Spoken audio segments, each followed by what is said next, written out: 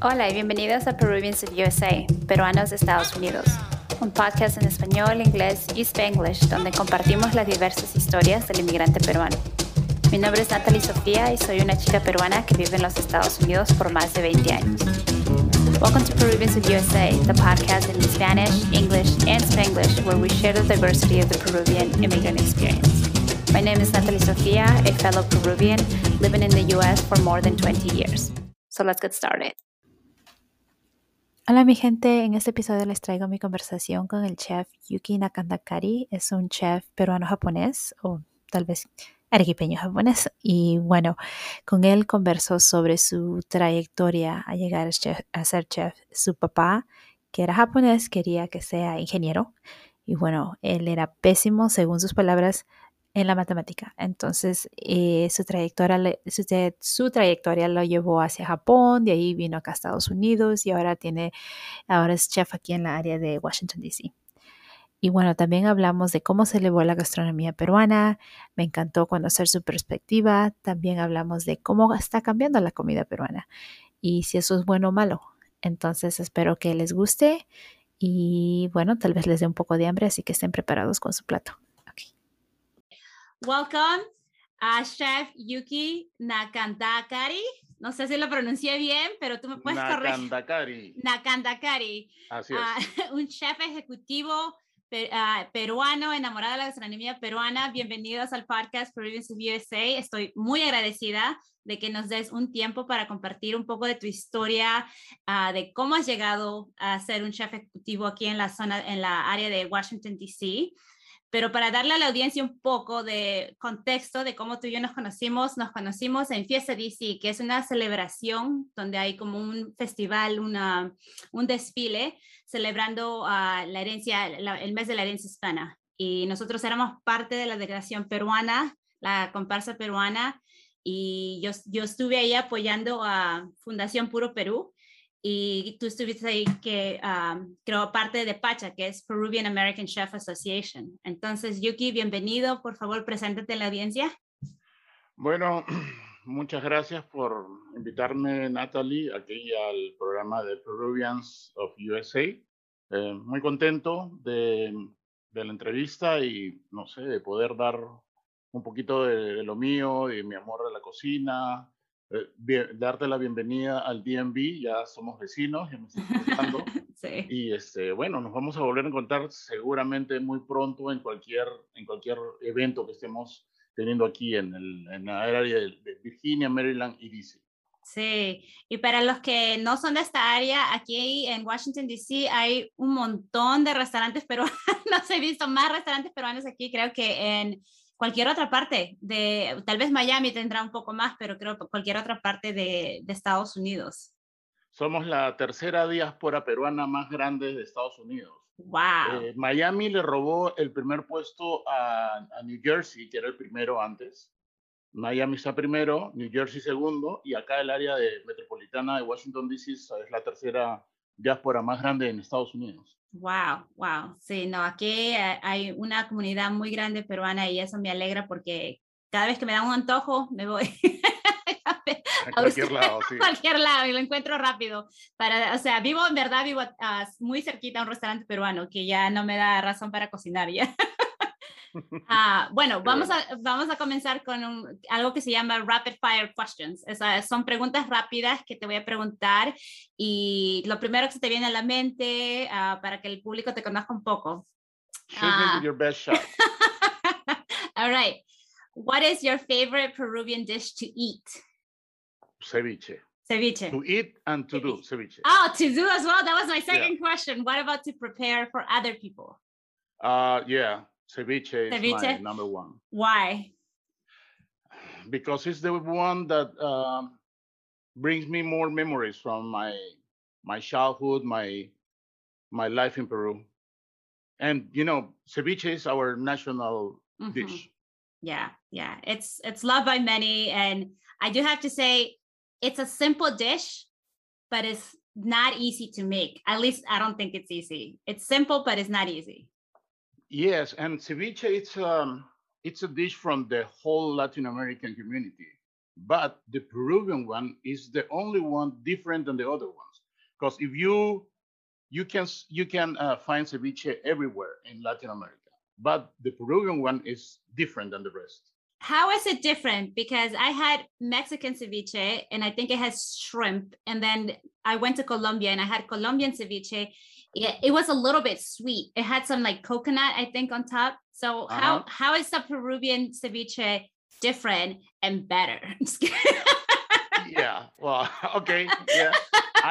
I've been asked that question many times, so I'm very happy to answer it. So, about 50 years ago, all ceviches in the whole Latin American communities they were the same. Marinated in lime juices, cook it in lime juices, shrimp or fish or any seafood. What happened with Peru? My grandparents went from Japan to Peru, and that thing changed the whole thing. Japanese people taught Peruvians that the crown, the jewel on the ceviche is the fish itself. So in order to taste it, you don't have to overcook it.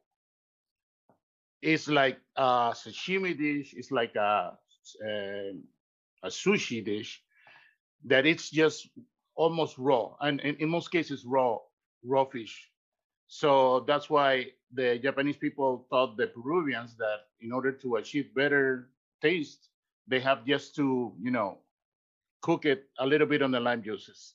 That's why the modern Peruvian ceviche is so different now. Yeah, well, we had to thank the Japanese immigrants that came to Peru for teaching us the proper way, maybe Exactly. to have fish. Yeah, every people in Latin America, they eat our ceviche and they say, yes, Peruvian is the best. Yeah, Mexicans, Colombians, Ecuadorians, Argentinians, everywhere, Salvadorians, any nationality, they said Peruvian is the best. Yeah, I agree. I mean, you're not going to have an argument from me. So for sure. All right. So let's go to the next question. We're still in the rapid fire. So what is the most difficult ingredient for you to find here in the US to prepare dishes, Peruvian dishes? Okay. So ají amarillo, because you can find any other product in the States, you can replace it. But ají amarillo, you can't replace it with anything. The only way to find it is imported ones, frozen or came processed from Peru. But you can replace meat, you can replace onions, potatoes, you can replace almost anything, limes, but ají amarillo. Or our ajís, our ají panca, ají amarillos.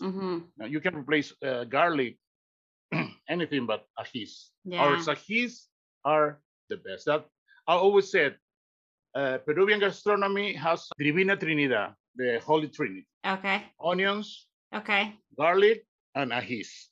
That's our Holy Trinity in Peruvian gastronomy. Okay, so it's, what is it? Onions, garlic, and ají. And ají. Okay. I'm surprised lime is not in it. No, because 90% of our dishes start with the sofrito. Right? And what is the sofrito? You want to do any Peruvian dish, you start with the sofrito. And sofrito has onions, garlic, and depends on what you're going to do is or ají amarillo or ají panca or a mix of other ajís, but it's always you start with those three always. That's true. El famoso aderezo. Sí, el aderezo, ese aderezo. Uy, qué rico. That smell reminds your mom cooking in the morning at home. It's true. It's very true.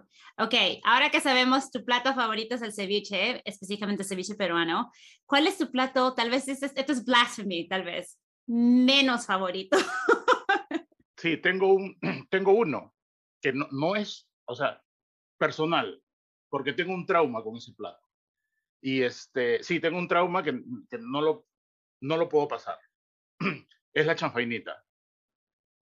Es el único plato que no puedo comer. He tratado y bueno, dos platos, la chanfainita y el cuáquer.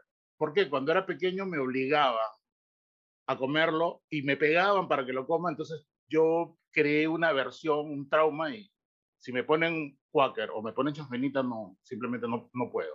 Son riquísimos, ¿ah? Los he tratado de probar de mil maneras, pero no puedo. Estoy Ah, siendo honesto. no, I'm being no, no, honest. no, that's good, that's good. El mío, para compartir los traumas de la comida, el mío es el mondonguito. Uy, tan Por... rico que es el mondonguito. Pero ¿sabes por qué? Porque una vez me sirvieron mondonguito y veías los pelos Oh, de la no lo limpiaron bien. no lo habían limpiado bien y yo creo que era niña o adolescente y lo vi y me traumé y lo como, ahora lo como, pero o sea, como que no tengo que mirarlo mucho porque si lo miro mucho y hay un pelo, algo así como que no me gusta. ¿Cómo lo prefieres? ¿En caucao o en mondonguito a la italiana? Cacao. Oh, caucao. Sí. Y el otro trauma que tengo, igual como el tuyo, el quaker, pero para mí es tú sabes que allá en Perú en los colegios daban la quinoa, esa quinoa te Ajá. daban en eso, no lo, o sea, esa bebida de quinoa no lo puedo, ahora la verdad no lo tomo porque, no sé, como que me trae recuerdos de, igual como tú, que te obligaban, te decían Sí, a toma, mí que también me pegaban para que coma. sí, entonces esa bebida de quinoa no puedo. Ok, bueno, sigamos. Película de gastronomía favorita, porque hay varias películas de gastronomía y no sé si hayas visto alguna Tengo que te dos, gusta. Ok, tengo a ver. dos. Hay una que se llama Burnt y la otra se llama Chef. Ok, no las he visto. A ver, cuéntanos por qué es tu favorita. No, perdón, tres. Y hay otra que se llama A Hundred Yards, creo. Ah, Son tres películas. esa sí. ¿No? La del chef hindú que llega a Francia, esa es una de mis favoritas, pero las otras dos también son buenísimas. Chef es la historia de un chef, eh, eh, jefe de un restaurante, que no era dueño, solamente era el chef ejecutivo, y se pelea con el dueño lo bota y él empieza a rehacer su vida después de haber tenido un cargo bien alto y ser muy conocido, rehace su vida trabajando en un food truck y haciendo una comida que no era de él, porque él era un chef americano, él empezó a hacer comida cubana. Entonces, y con esto retoma la vida con su hijo que no tenía mucha relación, encuentra la felicidad, se vuelve a amistar con la exmujer. Preciosa la película. Y Burnt es otra película de un chef que llega a tener dos estrellas Michelin en Londres y eso lo catapulta tan alto que él pierde la brújula y se vuelve un loco. Mujeres, drogas, alcohol, pierde la brújula y pierde los amigos, pierde todo y viene a Estados Unidos y quiere volver a empezar. Se toma un año sabático, un año para volver a componerse, para centrarse y enfocarse, y después regresa otra vez y alcanza la tercera estrella. No te escucho. Oh, no, Oh, estaba diciendo, wow, no he visto las dos primeras películas que mencionaste, pero el que es A Hundred Yards, algo así, eso sí lo he visto, ajá, es del chef hindú en Francia, ¿verdad? en Francia, Sí, exacto, sí. sí. Tienes que ver Chef y tienes que ver Burnt. Ya, vamos a anotar Chef y Burn. Sí, buenísimas son. Lo único es que me va a dar hambre. Bueno, Bueno, vamos siguiendo. Falta solamente dos preguntas en el Rapid Fire, que el otro es talento, puede ser talento o artista peruano favorito, preferido, que admires. wow. Es que son muchos, son muchos. Me encanta Pedro Suárez. Es un artista que a pesar de las dificultades, nos sigue aportando. Me encanta eh, tantos cocineros que hay. Hay tantos que no puedo dejar de mencionar, ¿no? Pero hay tantos cocineros que nos han dado tanto Uh -huh. y gracias a estos cocineros estamos ahorita en una posición tan envidiable para el resto de cocinas latinoamericanas. Y bueno, deportistas, tanto talento que hay en Perú. Eh, nos faltaría el día para comentar. No, está bien, no, sí, en verdad, tenemos mucho talento y creo que ahora más que nunca estamos notando y apreciando y elevando ese talento peruano que tenemos, no solamente en Perú y aquí en Estados Unidos, en otras partes del mundo. Y esa es una de las metas que tengo a través de este podcast, ¿verdad? Tratar de elevar ese talento peruano, tratar de difundir la cultura peruana y que sigamos unidos, o sea, nosotros los peruanos en el extranjero, es algo que yo quiero en verdad, un mensaje que quiero difundir, ¿no? Bueno, Claro que sí. última pregunta del Rapid Fire. ¿Qué canción te hace recordar el Perú? O sea, te hace llorar cuando la escuchas. O sea, ¿cuál es esa canción?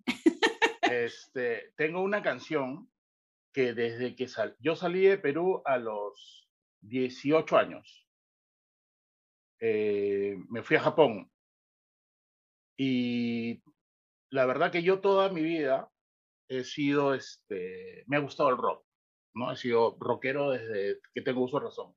Pero cuando estaba en Japón y escuchaba esta canción, me hacía llorar.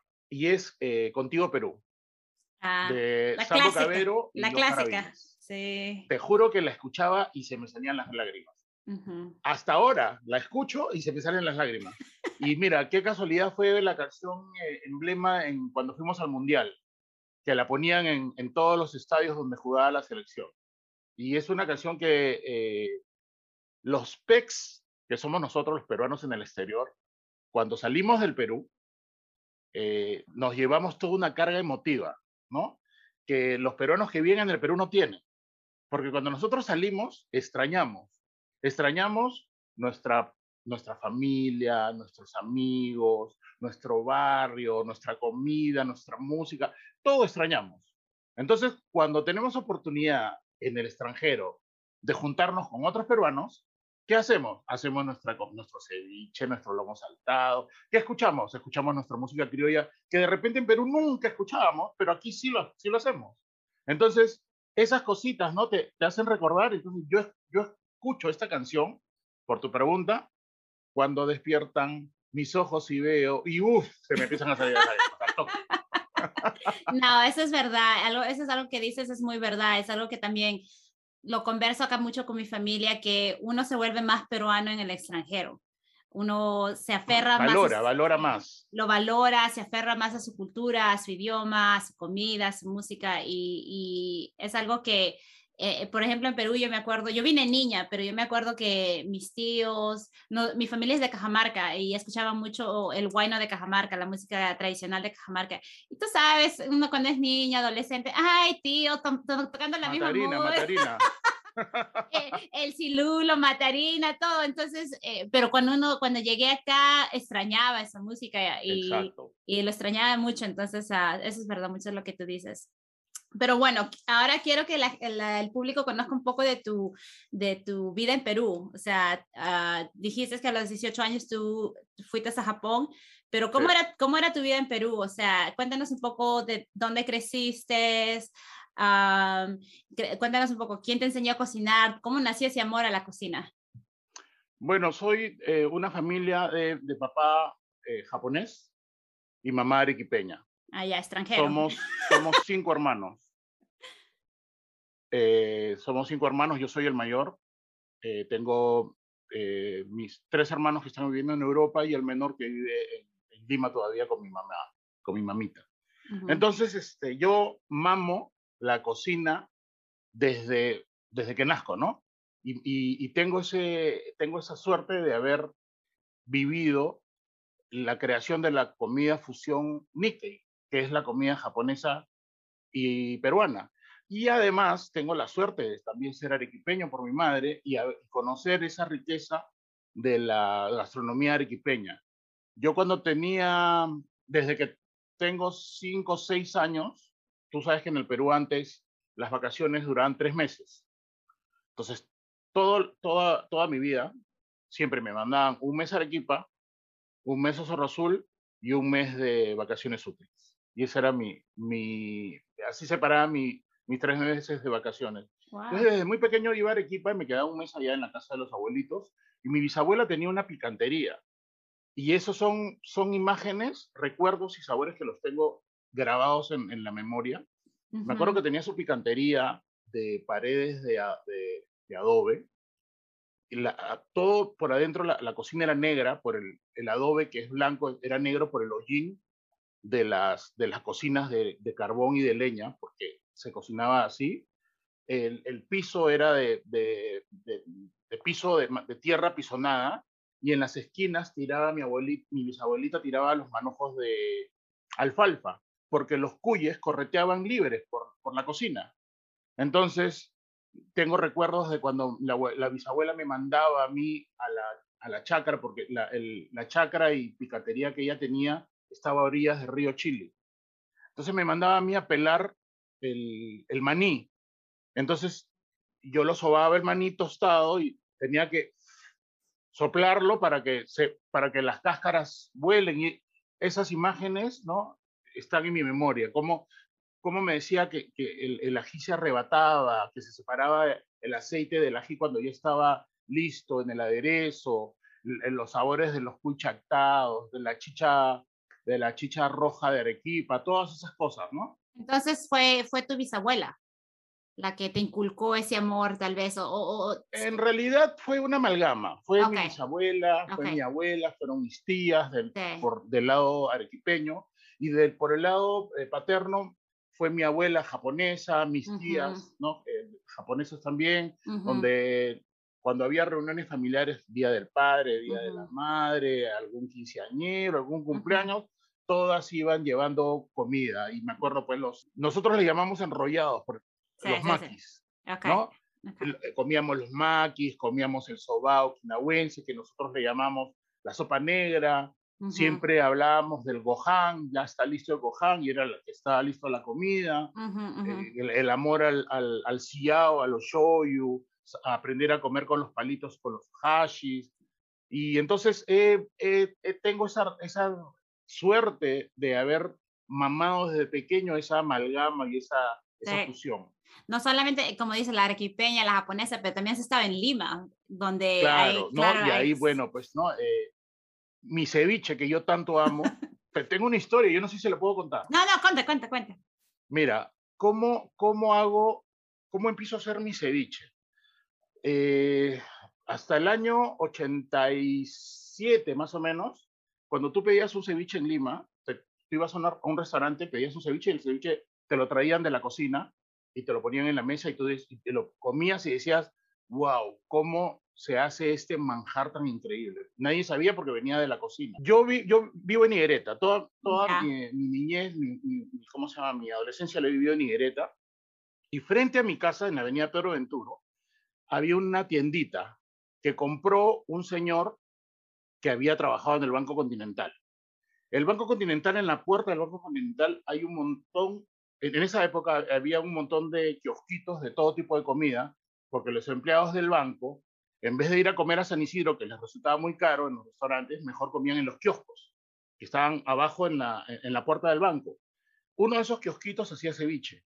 Entonces, uno de los empleados del banco, cuando se retira del banco, compra una tienda al frente de mi casa, y no le iba nada bien porque la gente iba a comprar a la tienda de los chinitos que tenían años vendiendo ahí. Entonces, el papa rellena le llamamos. El papa rellena no vendía nada, pero se le ocurre a él ir a buscar al chico de los ceviches y traérselo los sábados y domingos. Sábados y domingos hacía ceviche en su tienda, y su tienda se volvió una locura vendiendo ceviche. Pero ¿cuál era lo diferente? Lo diferente era que Benito, porque así se llama el chico que hacía el ceviche, Benito te hacía el ceviche en tu cara. El pescado ya lo tenía cortado, la Ujú, cebolla la tenía cortada, los camotes hechos, la cancha, el choclo, y él ujú. te preguntaba, ¿cómo quieres el ceviche? ¿Mixto, de pescado, picante o sin picar? Tú le decías lo que querías. Y él agarraba y en un bol mezclaba todo con su cuchara de palo grande y Sí. exprimía los limones, le echaba la sal, el ajinomoto, la pimienta, el ajo, mezclaba, rocoto, pim, pim, pim, te lo servía en el plato, y tú mirabas ese show, lo que ahora se llama el video, perdón, el ceviche live se llama ahora.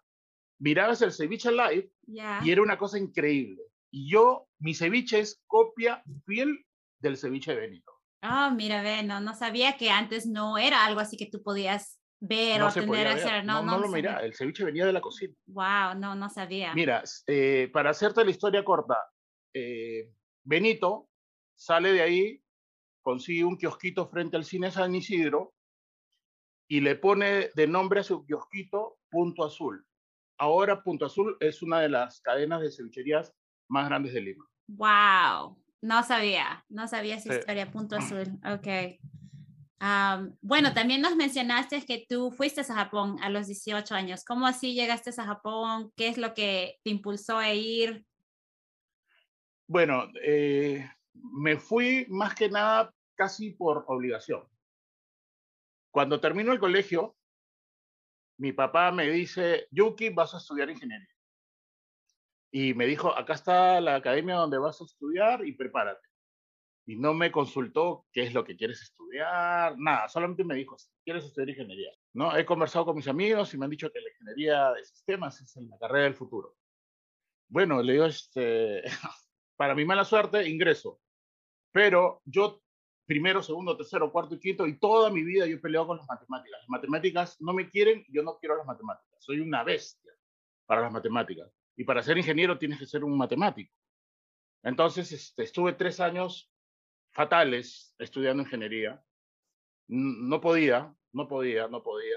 Pasaba los cursos, pero más era por obligación, no me gustaba. Y me tuve que escapar de la casa. Mis primos me ayudaron y me fui a Japón.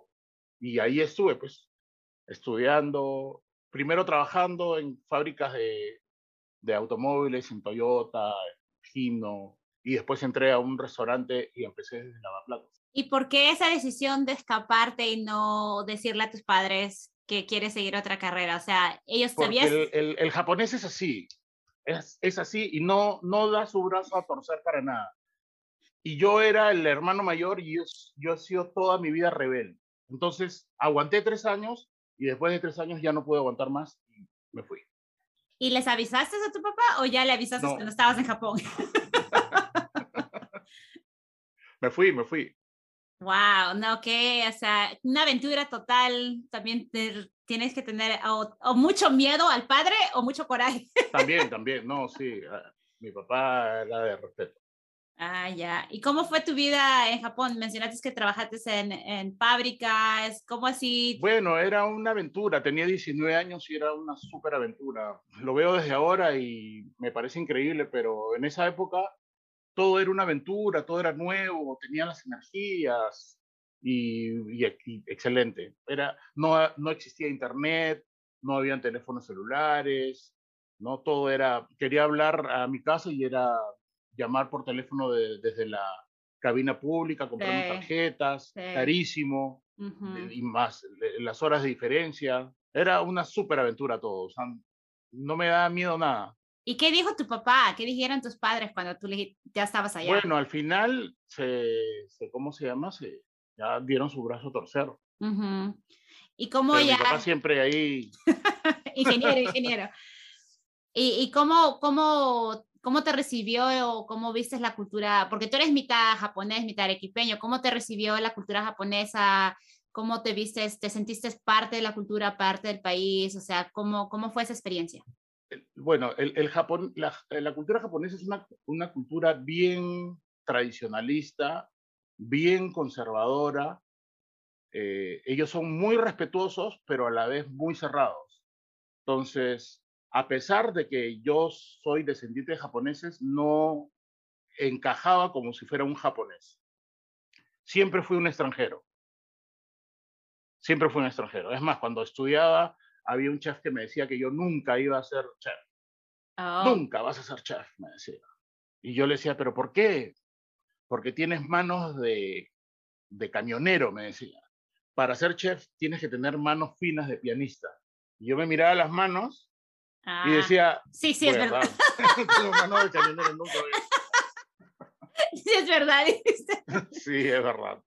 Qué chistoso. Y bueno, ¿y cómo así fue llegaste acá a los Estados Unidos? Porque ya los Estados Unidos es una experiencia, tu segunda vez siendo inmigrante. ¿Y qué es lo que aprendiste la primera vez que te ayudó en la segunda vez ya aquí en Estados Unidos? Cuando vine acá a Estados Unidos, y me vine acá a Estados Unidos porque tuve la oportunidad de que un muy amigo de mi padre tenía negocios acá y me ayudó. Me dijo, ¿por qué no te vienes a Estados Unidos, ¿no? Conmigo? Y me ayudó para lo de los papeles y todo eso. Además, yo toda mi vida, desde que era chiquito, siempre supe que iba a emigrar y siempre supe que iba a venir acá a Estados Unidos. Siempre me gustó la cultura americana, toda mi vida. Miraba las películas, miraba las series de televisión, y yo siempre decía cómo me gustaría vivir allá, cómo me gustaría vivir allá.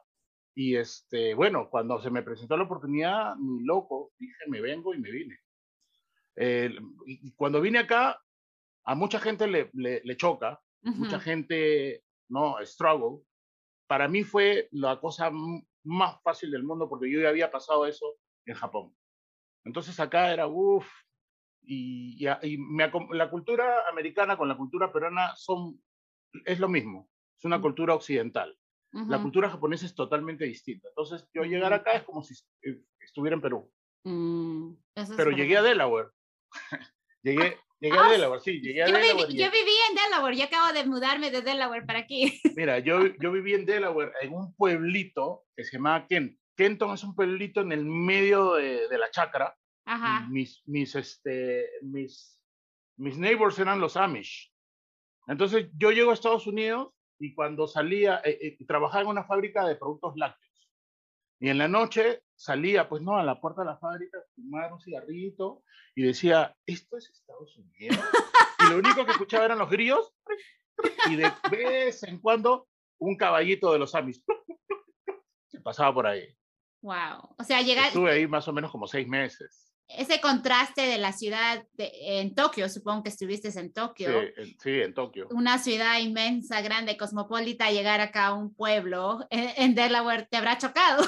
Sí, te juro. Y yo que te pensaba, pues que Estados Unidos eran como las películas, ¿no? Sí. Metrópolis, ciudades. Todo, Llego a Delaware. Que es como por decir que me manden en medio de cualquier chacra, Cañete, en San Vicente, un pueblito ahí. Y eso es Estados Unidos. sí, sí, eso es verdad. Algo que dijiste me hace acordar mucho lo que mi papá también me cuenta, que él siempre le gustó la cultura americana, veía películas, o sea, específicamente, ¿qué es lo que te traía de la vida acá en Estados Unidos?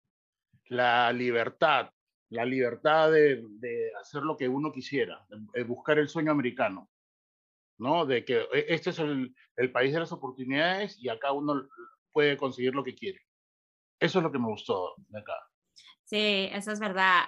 Lo que los Estados Unidos, como que el marketing que hace a través de sus películas, de todo eso, es también la poder, ¿cómo le dicen? A social mobility. O sea, uno, si es que te manda ese mensaje que si es que trabajas y tomas, aprovechas todas las oportunidades, puedes llegar lejos, ¿no? Ese es en verdad el mensaje. No tienes boundaries. Eso es verdad. Bueno, la próxima pregunta que tengo es para una persona que está pensando, o sea, alguien que nos está escuchando, que quiere seguir una vida, perdón, una carrera en la gastronomía, ser chef, ¿cuál es el mejor consejo que tú le puedes dar? A una persona que recién está decidiendo si estudiar o no estudiar una carrera de gastronomía o si ser o no ser un cocinero. Sí, Lo primero que tiene que hacer es preguntarse a sí mismo si eso es lo que realmente le gusta. Porque la carrera de cocinero no es lo que se ve en las películas o las fotos que uno ve ¿cómo se llama? En Facebook o en Instagram. Esos son segundos, ¿no? Te toman una foto en una función y te están entregando tus diplomas, tus medallas. Eso es segundos, eso no es una vida de un cocinero. La vida de un cocinero es estar metido en una cocina 6 días a la semana, de abrir a cerrar, hay veces 12, 14, 16 horas al día, y estar encerrado en una cocina mientras todos tus amigos y tu familia se divierten, tú estás trabajando. Todas las fiestas estás trabajando. Día de la madre, día del padre, día de los enamorados, Acción de Gracias, Navidad, Año Nuevo, you name it. Cualquier festividad, tú estás trabajando. Entonces, tener la vocación de cocinero es casi como tener la vocación de cura, de ser un sacerdote. Por eso, si tú dices, no, me gusta la cocina, amo la gastronomía, me gusta cocinar, me gusta comer, entonces tienes que tener esa vocación. No es que estar en fotitos o ir a eventos. No, esas son cosas que pasan días al año, ratitos. El resto del tiempo es estar metido en la cocina. ¿Ves? Sí, Tu familia, en realidad, tu verdadera familia son los cocineros, los dishwashers, los sí, mozos, porque con ellos convives más tiempo que con tu familia de la que está en la casa. claro, Eso es claro. lo que te tienes que preguntar. Tú mismo, no te engañes. ¿Estás dispuesto a hacer eso? ¿Eso es lo que realmente te gusta? Si es sí, entonces, sin miedo, tírate a la piscina. No lo Sí. pienses. Y es algo que tal vez la persona debería probar trabajando en un restaurante primero, Exacto. porque si es que Claro, no te gusta ese trabajo, claro. aunque seas Mira, lavaplatos, o sea, te tiene que gustar el ambiente, porque te ese es tiene el que ambiente. gustar el Sí. ambiente y lo mejor es empezar de abajo, Mm, ¿no? Empezar de abajo para que veas qué es lo que qué es lo que necesitas para hacer eso. sí. Y también parece como cualquier arte que ser un chef, tener una carrera en la gastronomía, también necesitas otros skills, ¿verdad? Como el marketing, public relations, entrepreneurship. O sea, porque es como cualquier un pintor, no va a vivir de solamente pintar, sino tiene que saber el marketing de su arte, de cómo Ayuda mucho. publicarlas. Sí, Sí, ahora definitivamente ayuda mucho y ahí está la diferencia entre un cocinero y otro. Porque cocinero es el que cocina bien, ¿no? El que da su arte, el que da su experiencia, sus skills para transmitir ese amor a una comida y cuando a la persona que lo come sienta toda esa energía que has puesto. Eso es un cocinero, pero te diferencias con otros cocineros cuando aparte de eso tienes un plus, marketing, hablar, no sé, televisión, eh, decoración, ¿no? Todas esas cosas ayudan. Sin pensarlo, todas esas pequeñas cositas ayudan para que tu carrera tenga un poquito más jale. sí, eso es verdad. Bueno, yo vine acá a los Estados Unidos a finales de los 90 por ahí.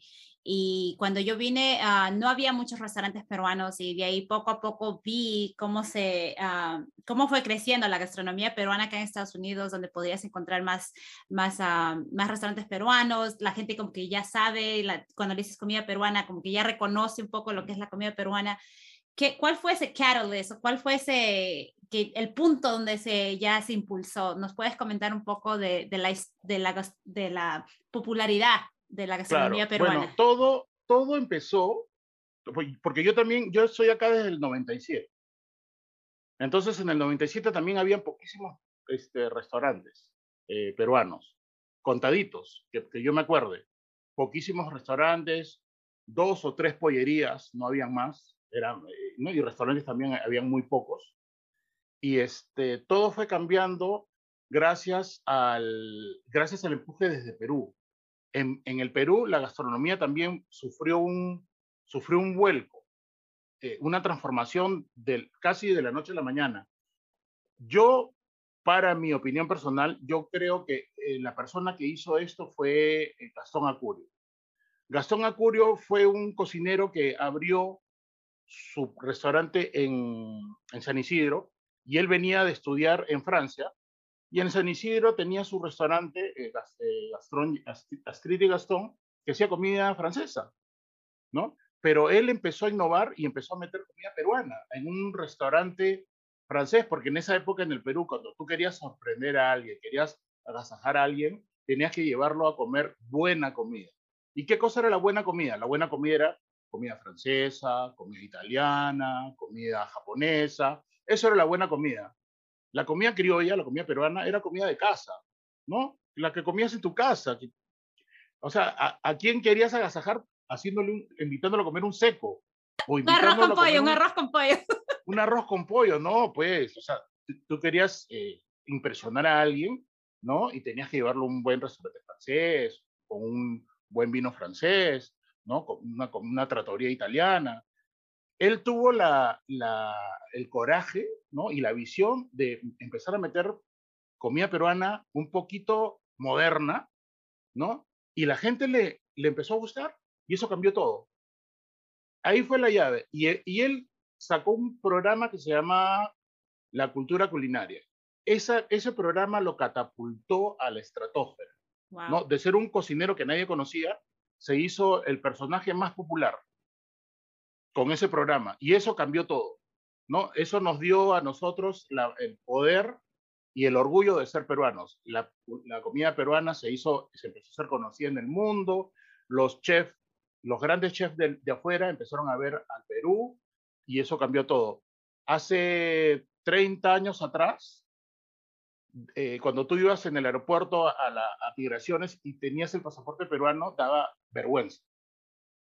Daba vergüenza ser peruano, porque peruano te ponía a un costado para revisar y tú decías qué vergüenza. Ahora ser peruano es orgullo. Tú sacas pecho cuando dices peruano, sí, yo soy peruano. Ah, y te dicen ceviche, pollo a la brasa. Ahora ser peruano es un orgullo, gracias a la gastronomía, gracias a la comida. Y eso fue lo que cambió, a mi entender. Eso fue lo que cambió en todo el mundo. Y acá en Estados Unidos empezaron como hongos a salir restaurantes. Sí, Y los nuevos restaurantes que salían empezaban a copiar las recetas de Perú, sí. que venían de Lima, porque Lima fue un laboratorio donde empezó a hacerse la nueva comida, ¿no? ¿Quién iba a pensar en, hace 5 años atrás, causas acevichadas? Sí. Eso vino de Lima, Oh, ¿no? Eso vino de Lima, las causas acevichadas, el chaufa aeropuerto, todas esas cosas vienen de Lima, las copiamos nosotros, las ponemos acá en Estados Unidos y al pueblo americano les encanta. Y por eso tenemos ahorita un auge. sí. Para mí fue muy interesante ver cómo los platos criollos que allá en Perú la abuelita, la mamá te sirven así como bastante y no es tanto el look, ¿verdad? Que sea bonito servido, sino allá lo que nos interesa es la cantidad, que nos sirvan bastante. Y Sí. cuando ya había más restaurantes gourmets acá y te servían la causa o la papa blancaína bien decorado, así, o sea, mi cabeza explotó porque también tuvo que ver mucho ese cómo lo sirven la comida, ¿verdad? Sí. Para impulsar. Y esa es responsabilidad de nosotros, de nosotros los cocineros. Mantener la tradición, mantener el sabor, mantener la receta de esos platos que servía la mamá, que servía la abuelita, pero mostrarlos de una manera más bonita, ¿no? Más apetecible, más profesional, más decorada. Pero cuando tú te comes esa causa que parece una escultura artística, tú te la comes y tienes que saber el mismo sabor de la causa que te comías en Lima, ¿no? Así en un plato grande, Claro, pero el mismo sabor. claro. Solamente que la presentación tiene que ser mucho mejor ahora. Entonces, como chef, ¿tú también practicas esas decoraciones? O sea, es obvio que tienes que sharpen your skills como cocinero, ¿no? O sea, hacer experimentos, pero supongo que también el servirlo, ¿cómo practican eso? ¿O hay otra persona que viene y ayuda con esa parte de la cocina? Muchas de las ideas que tenemos nosotros para el arte del plateado es porque nosotros tenemos que invertir en salir a comer a otros restaurantes.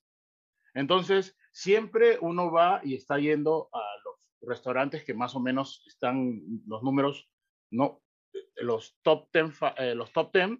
Entonces, vas, comes y vas a ver las nuevas técnicas. Entonces tú dices, ah, eso yo lo puedo aplicar en tal plato. Ah, eso yo lo puedo hacer en tal plato. Y ahí vas experimentando y hasta que ya sale. Sí, Ay, ya. todo es copiado. O sea, Sí, muy pocas cosas es que yo me lo he inventado. Eso es claro. mentira. La rueda ya está inventada. Sí, Sí, eso es verdad. Estoy leyendo un libro que se llama Still Like an Artist y eso es lo que dice el libro, que todo es copiado, sino que lo diferencias un poquito nada más, pero todo es copiado. Hay que ser honesto. Sí. La rueda ya está inventada, ¿no? Uno Eso es va, verdad. mira, el éxito que tienen los japoneses es el copiar. Ellos no inventan nada. Ellos copian todo, lo mejoran y lo venden. Y lo venden tan bien que la gente dice, wow, los japoneses inventaron el Walkman. No, los inventaron los alemanes. Ellos lo mejoraron, lo copiaron, lo mejoraron y lo vendieron. Y todo el mundo piensa que el Walkman es invento japonés. Sí, Pero los japoneses copian, mejoran y lo devuelven. Qué bien, no, muy buen mensaje, porque yo pienso que hay muchos artistas o chefs o las personas que quieren seguir una vida, una carrera así más artística que piensan que, tengo que inventar algo nuevo. No. No puedes, bueno, no conozco a alguien que haya, bueno, Adrià, por ejemplo, que hacían gastronomía molecular, ¿no? Ellos sí inventaban nuevas, humos, tierras, cosas inventadas de verdad, ¿no? Pero la mayoría de cosas que uno ve en los restaurantes es, ¿no? Que te lo copian del restaurante del costado, te gustó y lo aplicas a tu plato, y otro viene a tu restaurante y ve cómo lo haces tú y también lo copian. Y, mira, es bonito y se siente bien cuando tú ves a alguien que plateaba un ceviche de una manera, pero después lo hace de otra manera porque posiblemente pudiste influir en eso. Es bonito. Sí, eso es verdad. Bueno, mi próxima pregunta es, tú hiciste que el restaurante Ocopa aquí en Washington, D.C. en el 2007 llegue a ser el Michelin Restaurant, ¿verdad? Y quiero que Sí. hables un poco más de cómo es ese proceso, qué es lo que significa. Nosotros los peruanos estamos muy acostumbrados a comer bien, entonces a veces uno dice, ¿qué será ese Michelin Restaurant? Pero que hable un poco de ese proceso y lo que significó para Ocopa Restaurant. Bueno, te cuento cómo sucedió esto en la historia. Michelin es una guía a nivel mundial que tiene unos estándares muy altos para sacar sus guías. Es así que, por ejemplo, en todo Sudamérica, el único país que tiene guía Michelin es Brasil, porque Michelin todavía no ve que el resto de países de Latinoamérica están a la altura de una guía Michelin. Lo mismo sucede acá en Estados Unidos, ¿no? Yo creo que 5 ciudades ahorita, si no estoy seguro, solamente hay 5 ciudades que tienen guías. Hasta el año 2016, Washington, D.C. no estaba a la altura de una guía Michelin. Pero en el 2017 dijeron que DC ya estaba en una categoría como para tener una guía. Entonces mandan sus inspectores a una lista grande de restaurantes en la ciudad que ellos piensan que son buenos para visitar. Entonces, la Michelin tiene 5 puntos que son los que ellos califican, ¿no? Para entrar en la guía y los que están en la guía empezar a tener las estrellas. Cuando ellos mandan sus inspectores, siempre van de a 2, nunca va uno solo, siempre van a 2 y siempre son incógnitos, van undercover. Nunca van a un restaurante y dicen, mira, yo soy de la guía de Michelin, atiéndeme bien, no, nada de eso. ¿No? Ellos van, pagan su plato como cualquier comensal, no piden un plato de la carta, piden un plato especial y se fijan en todo, la decoración, la atención, la comida, la personalidad del chef en la cocina, el valor, el valor del plato por lo que te están dando, todos se fijan. Entonces, al final hacen un cotejo y escogen a un cierto número de restaurantes.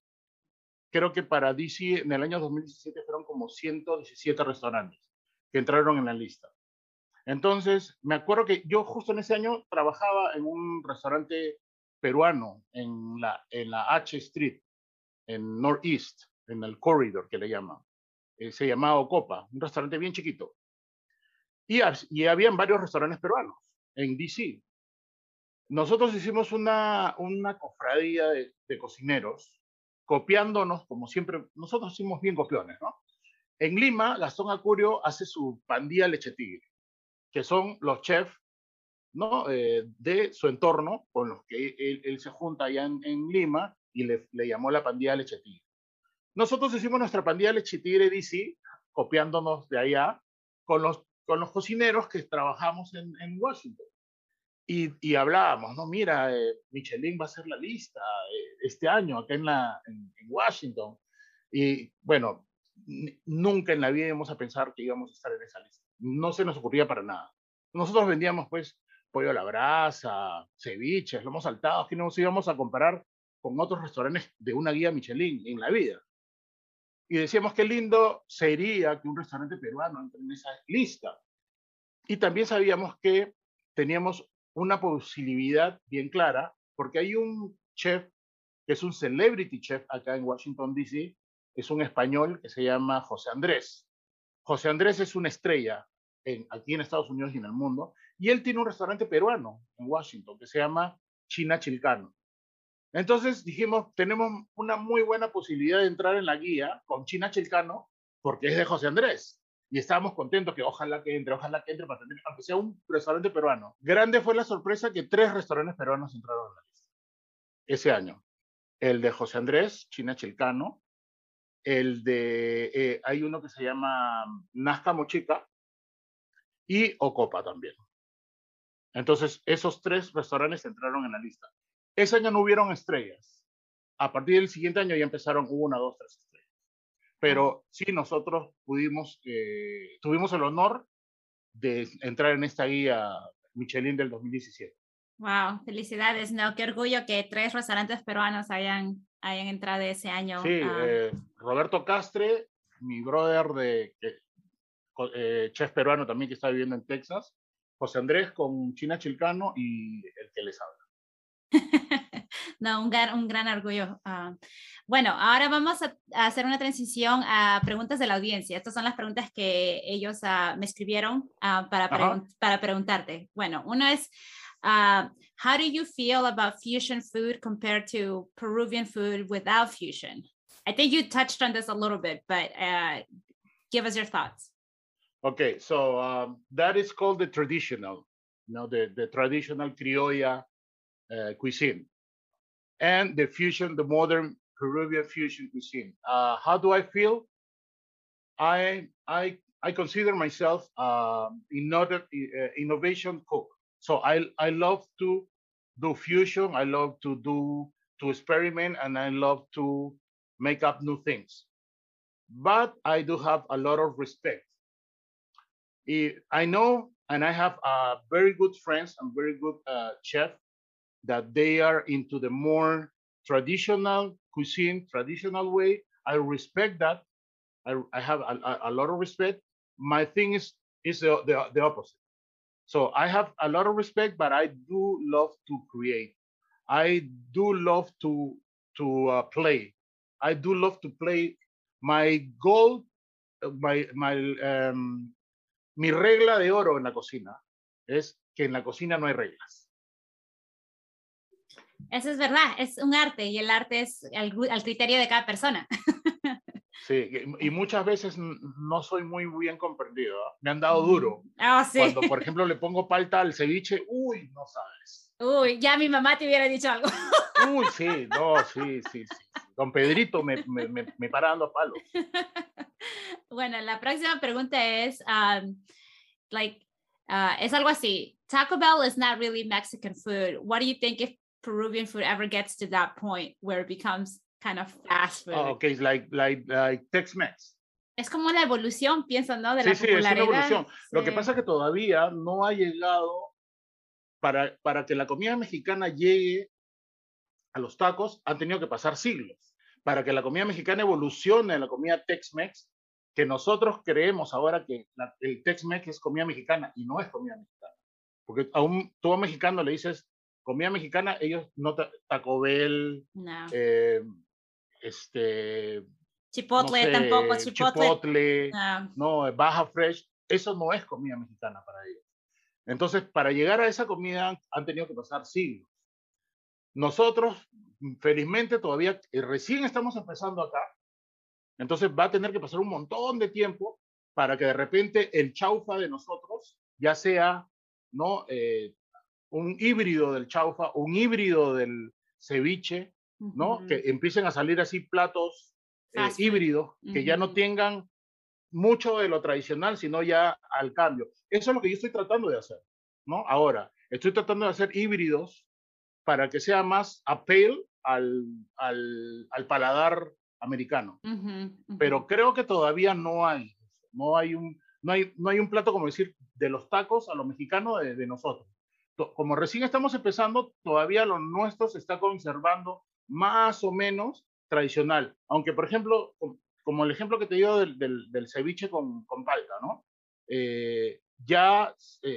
Lo que pasa es que es rico y a la gente le gusta, pero el peruano ortodoxo dice, no, ¿cómo se te ocurre? Eso no se llama ceviche.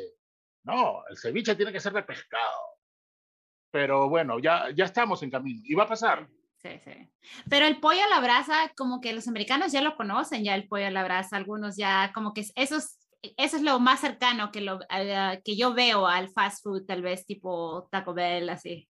Y tú sabes que hay lo del pollo a la brasa. El pollo a la brasa cuando llega acá a Estados Unidos, el peruano que quiso hacer una pollería, trasladarla de Perú acá, no, dice, bueno, en Perú las pollerías, ¿cómo eran? Pollo a la brasa, papas fritas y ensalada. Eso era el pollo a la brasa en el Perú. Así se comía el pollo a la brasa en el Perú. Pollo a la brasa, papas fritas, ensalada. Ketchup, mostaza y el ajicito. Se hacía un ají que era el ají amarillo. Entonces, eso era el estándar. Cuando el empresario quiso poner pollería acá en Estados Unidos, hizo el pollo, muy bien, no había ningún problema. Hizo las papas, muy bien, no había problema. La ensalada también, pero la gente de acá, el dominicano, el centroamericano, le pedía maduros. Querían arroz, querían frijoles, frijol pinto, frijol negro. Entonces, él se tiene que acomodar a lo que quiere, lo que pide la gente. Entonces, el estándar de las pollerías aquí en Estados Unidos es con eso, con plátanos, con frijoles, con arroz. Y las salsas es la salsa verde y la salsa amarilla, que en Perú no existe. Aquí en Estados Unidos es un staple.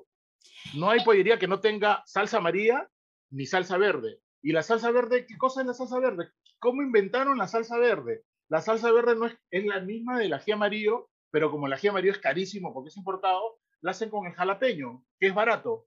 Y esa es la salsa verde. Ok, mi cabeza acaba de explotar. ¿La salsa verde no es peruana? O sea, ¿no es de Perú? La salsa verde es americana 100%. Entonces, ese es el primer paso a los tacos mexicanos que le dicen. La salsa verde y la salsa amarilla, su partida de nacimiento es americana. ¡Wow! Y eso nació por la necesidad. ¡Wow! La necesidad de hacer de un ajicito, porque en el Perú nosotros lo comemos con ajicito. ¿Podrías traerme más ajicito, por favor? Sí. Entonces, imagínate hacer ajicito. En Perú, el ají amarillo, pues lo tenemos en cantidades. Ajá. Es barato, es rico, es fresco. Acá no hay. Acá todo viene importado, todo Claro. viene congelado y es carísimo. Claro. Imagínate hacer ají para las pollerías con ají amarillo. Entonces, ¿qué hacen? Usa la misma receta, pero en vez de ponerle ají amarillo, ¿qué cosa es lo barato? En el mercado el jalapeño es baratísimo. Lo haces con jalapeño y ahí Wow. nació El ají ahí verde. nació la salsa verde. Y la salsa amarilla es una mayonesa con un poquito de ají amarillo para más o menos darle un poquito de sabor y ya. Y ahora se hizo staple. O sea, no hay pollería que no tenga, aquí en Estados Unidos al menos, que no tenga, y se llama, en inglés se llama salsa verde y en inglés se llama salsa amarilla. O sea, no es yellow ni green sauce, es salsa verde, salsa amarilla. Qué interesante, porque es verdad, o sea, muchos me han preguntado a mí cómo, hasta las recetas por internet cuando buscas es Peruvian green sauce, o sea, eso es, y entonces se le llama Peruvian green sauce, pero ¿sabes dónde la venden? La venden en Wegmans, como Peruvian green sauce. Y el sabor no tiene nada que ver con la salsa verde de la pollería. Ellos quisieron hacer su versión, pero les salió mal, pero los americanos la compran encantadísimos y viven engañados con esa salsa. Wow, bueno, no sé si la audiencia, su cabeza, o sea, si como un babo explotó, o sea, cuando dicen you pop your bubble. Bueno, esa es la verdad que yo he encontrado por experiencia. Wow.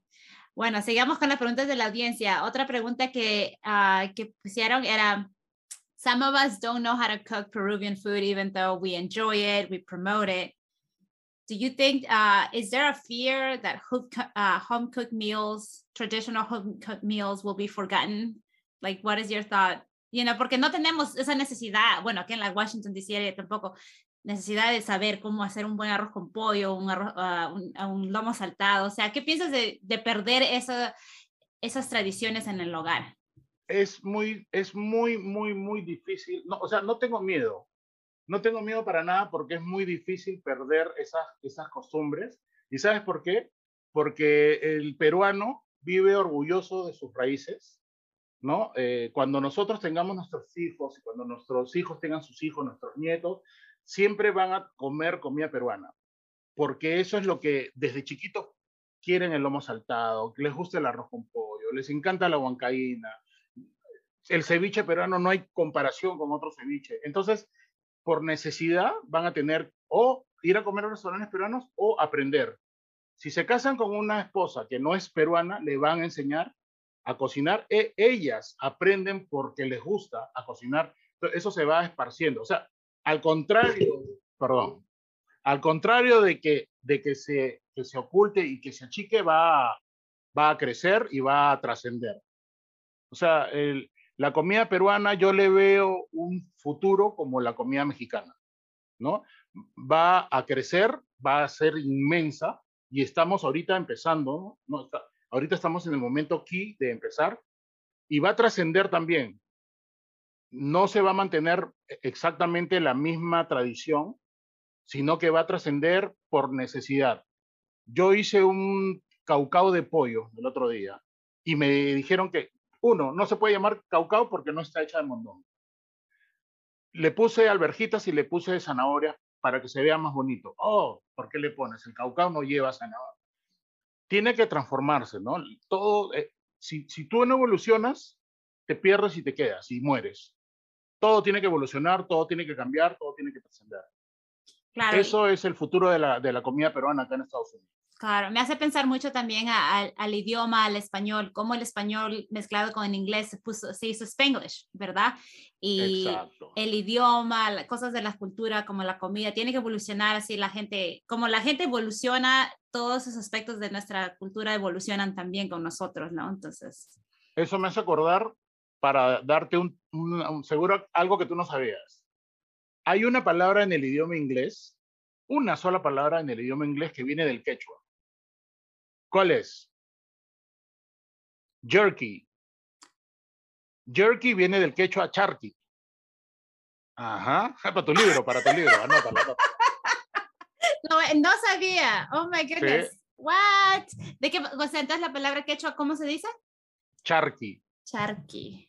Sí, en quechua, charqui es la carne de llama secada en sal y afuera, en el exterior, outdoors. Y eso hace siglos llegó a Estados Unidos como carne seca y ahora la carne, los jerkies, es los Jimmy Links, esos que Ajá, venden sí, en el sí, sí, sí, 7-Eleven, sí, sí, sí, sí. esos jerkies vienen del quechua charqui. Wow, no sabía. Tengo que compartirlo para que conozca más la gente de esto, porque Ajá, es igual, chévere. entonces palabras netamente peruanas van a empezar a mezclarse con el inglés. Y de todas las culturas, ¿ah? Del chino, de todas las culturas, el idioma va cambiando. El Sí, idioma no es cerrado, el idioma es un ente que va cambiando y con las generaciones. sí. Bueno, última pregunta de la audiencia es, peruano, peruana, peruanex que se respeta, sabe cocinar, ¿qué plato? Tienes que saber cocinar. Bueno, hay mucha gente que es buena en un plato y otro. Por ejemplo, ayer estuve en un evento, estaba comiendo una lasaña de la tía Rosita, buenísima, y me dice, yo no sé hacer ceviche. No, hago todo, pero el ceviche no me sale bien, o el lomo saltado no me sale bien, pero tiene buena mano para otros platos. O sea, lo que aprendiste de tu mamá, de repente le aprendiste a hacer un buen arroz con pollo, o le aprendiste a hacer un buen ceviche, o un buen lomo saltado, un estofado, cualquier plato, Pero uno, aunque sea, tienes que saber hacer. Ah, ya, bueno, aunque sea uno, pero puede ser cualquier plato. Ok, Cualquiera. ok. Bueno, Lo entonces, básico, un aderezo, el ajo, aderezo. cebolla y ají. Y There. con eso, esa es la base, con eso puedes hacer lo que quieras. Ok, sí, aprender a hacer ese aderezo.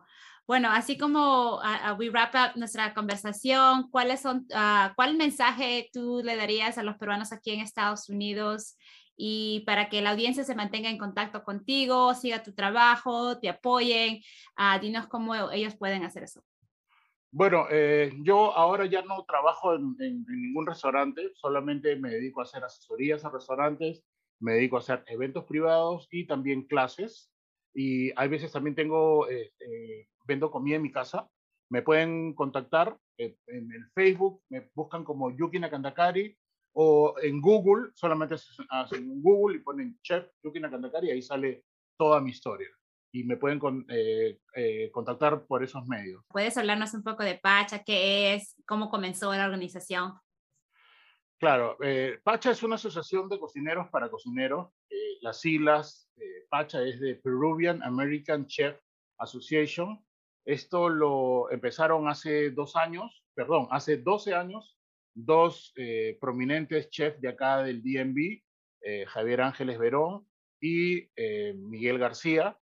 Eh, Como te digo, hace 12 años fundaron Pacha y ahora somos un directorio donde abarcamos a chefs de todos los estados de los Estados Unidos, incluso de Perú, de Panamá y de otros países también. La asociación fue creada eh, por dos motivos principales: la promoción de la gastronomía en los Estados Unidos y la promoción de los cocineros en Estados Unidos. Eh, y estamos cada día metiendo el hombro y poniendo nuestro granito de arena para que esta asociación crezca y nos fortalezca. El próximo año, en mayo, tenemos pensado y queremos ir al show más grande de gastronomía en los Estados Unidos, que se llama el National Restaurant Association Show, que va a ser en Chicago en el mes de mayo. Y esta es la plataforma más grande en los Estados Unidos para promover cualquier cosa de comida o bebida. Es muy caro entrar en este show, pero por eso que Pacha está organizando varios eventos para juntar fondos, porque hay que pagar el stand, hay que pagar la comida, porque toda la comida que se da ahí, todo es gratis. Tenemos que, no ponemos un stand para vender nada, más bien ponemos un stand para regalar todo para que la gente conozca nuestra comida. Y necesitamos tu ayuda, Sí, sí, necesitamos la ayuda de todos. claro. Así que pueden entrar también en Google o en Facebook o en Instagram a Pacha, Peruvian American Chef Association. Seguro que ahí, si tienen alguna inquietud, algún comentario o de repente quieren ayudarnos, nos pueden escribir ahí. Ah, ya, qué bien. Bueno, espero que la audiencia vaya a esos a Facebook, Instagram y al website también para ver cómo podemos ayudar. Supongo que también hay eventos que ustedes organizan donde uno puede participar y contribuir de esa manera Exacto, o sí, también, estamos acá en el área, ya hicimos un evento la semana pasada y estamos ya viendo cuándo y planificando cuándo va a ser nuestro próximo evento. ok, sí, claro, cuando hay eventos, me pasas la voz, yo también difundo esa información a través de Province of USA para que la comunidad esté presente y apoye. Excelente, Nati. Bueno, y qué mensaje quisieras dar a los peruanos aquí en Estados Unidos? Bueno, a todos mis queridos pecs que están aquí, no solamente en Estados Unidos, sino en cualquier país del mundo, no se olviden de promover todos, como hay un dicho que decía Prom Perú. Perú es una gran marca y todos estamos obligados a promocionarla. Seamos buenos peruanos, compartamos nuestra cultura, seamos orgullosos de lo que somos, orgullosos de lo que tenemos, transmitamos ese orgullo, ese amor a nuestros hijos y que no se va a perder. Nuestra peruanidad es tan linda, somos un pueblo tan dichoso no se olviden de que Dios le cambió de nombre a la gloria y le puso Perú. Y con eso, Yuki, quiero agradecerte mucho por tu tiempo, por esta entrevista, y sé que a la audiencia le va a gustar mucho nuestra conversación y le va a dar mucha hambre. Tengo un canal en YouTube, si quieren alguna receta, búsquenme en YouTube también, Yuki Nakandakari, y tengo varias recetas en inglés y en español. Ok, entonces yo voy a añadir todos esos links a la descripción del episodio. De nuevo, muchas gracias, aprecio tu tiempo. Muchas gracias, Yuki.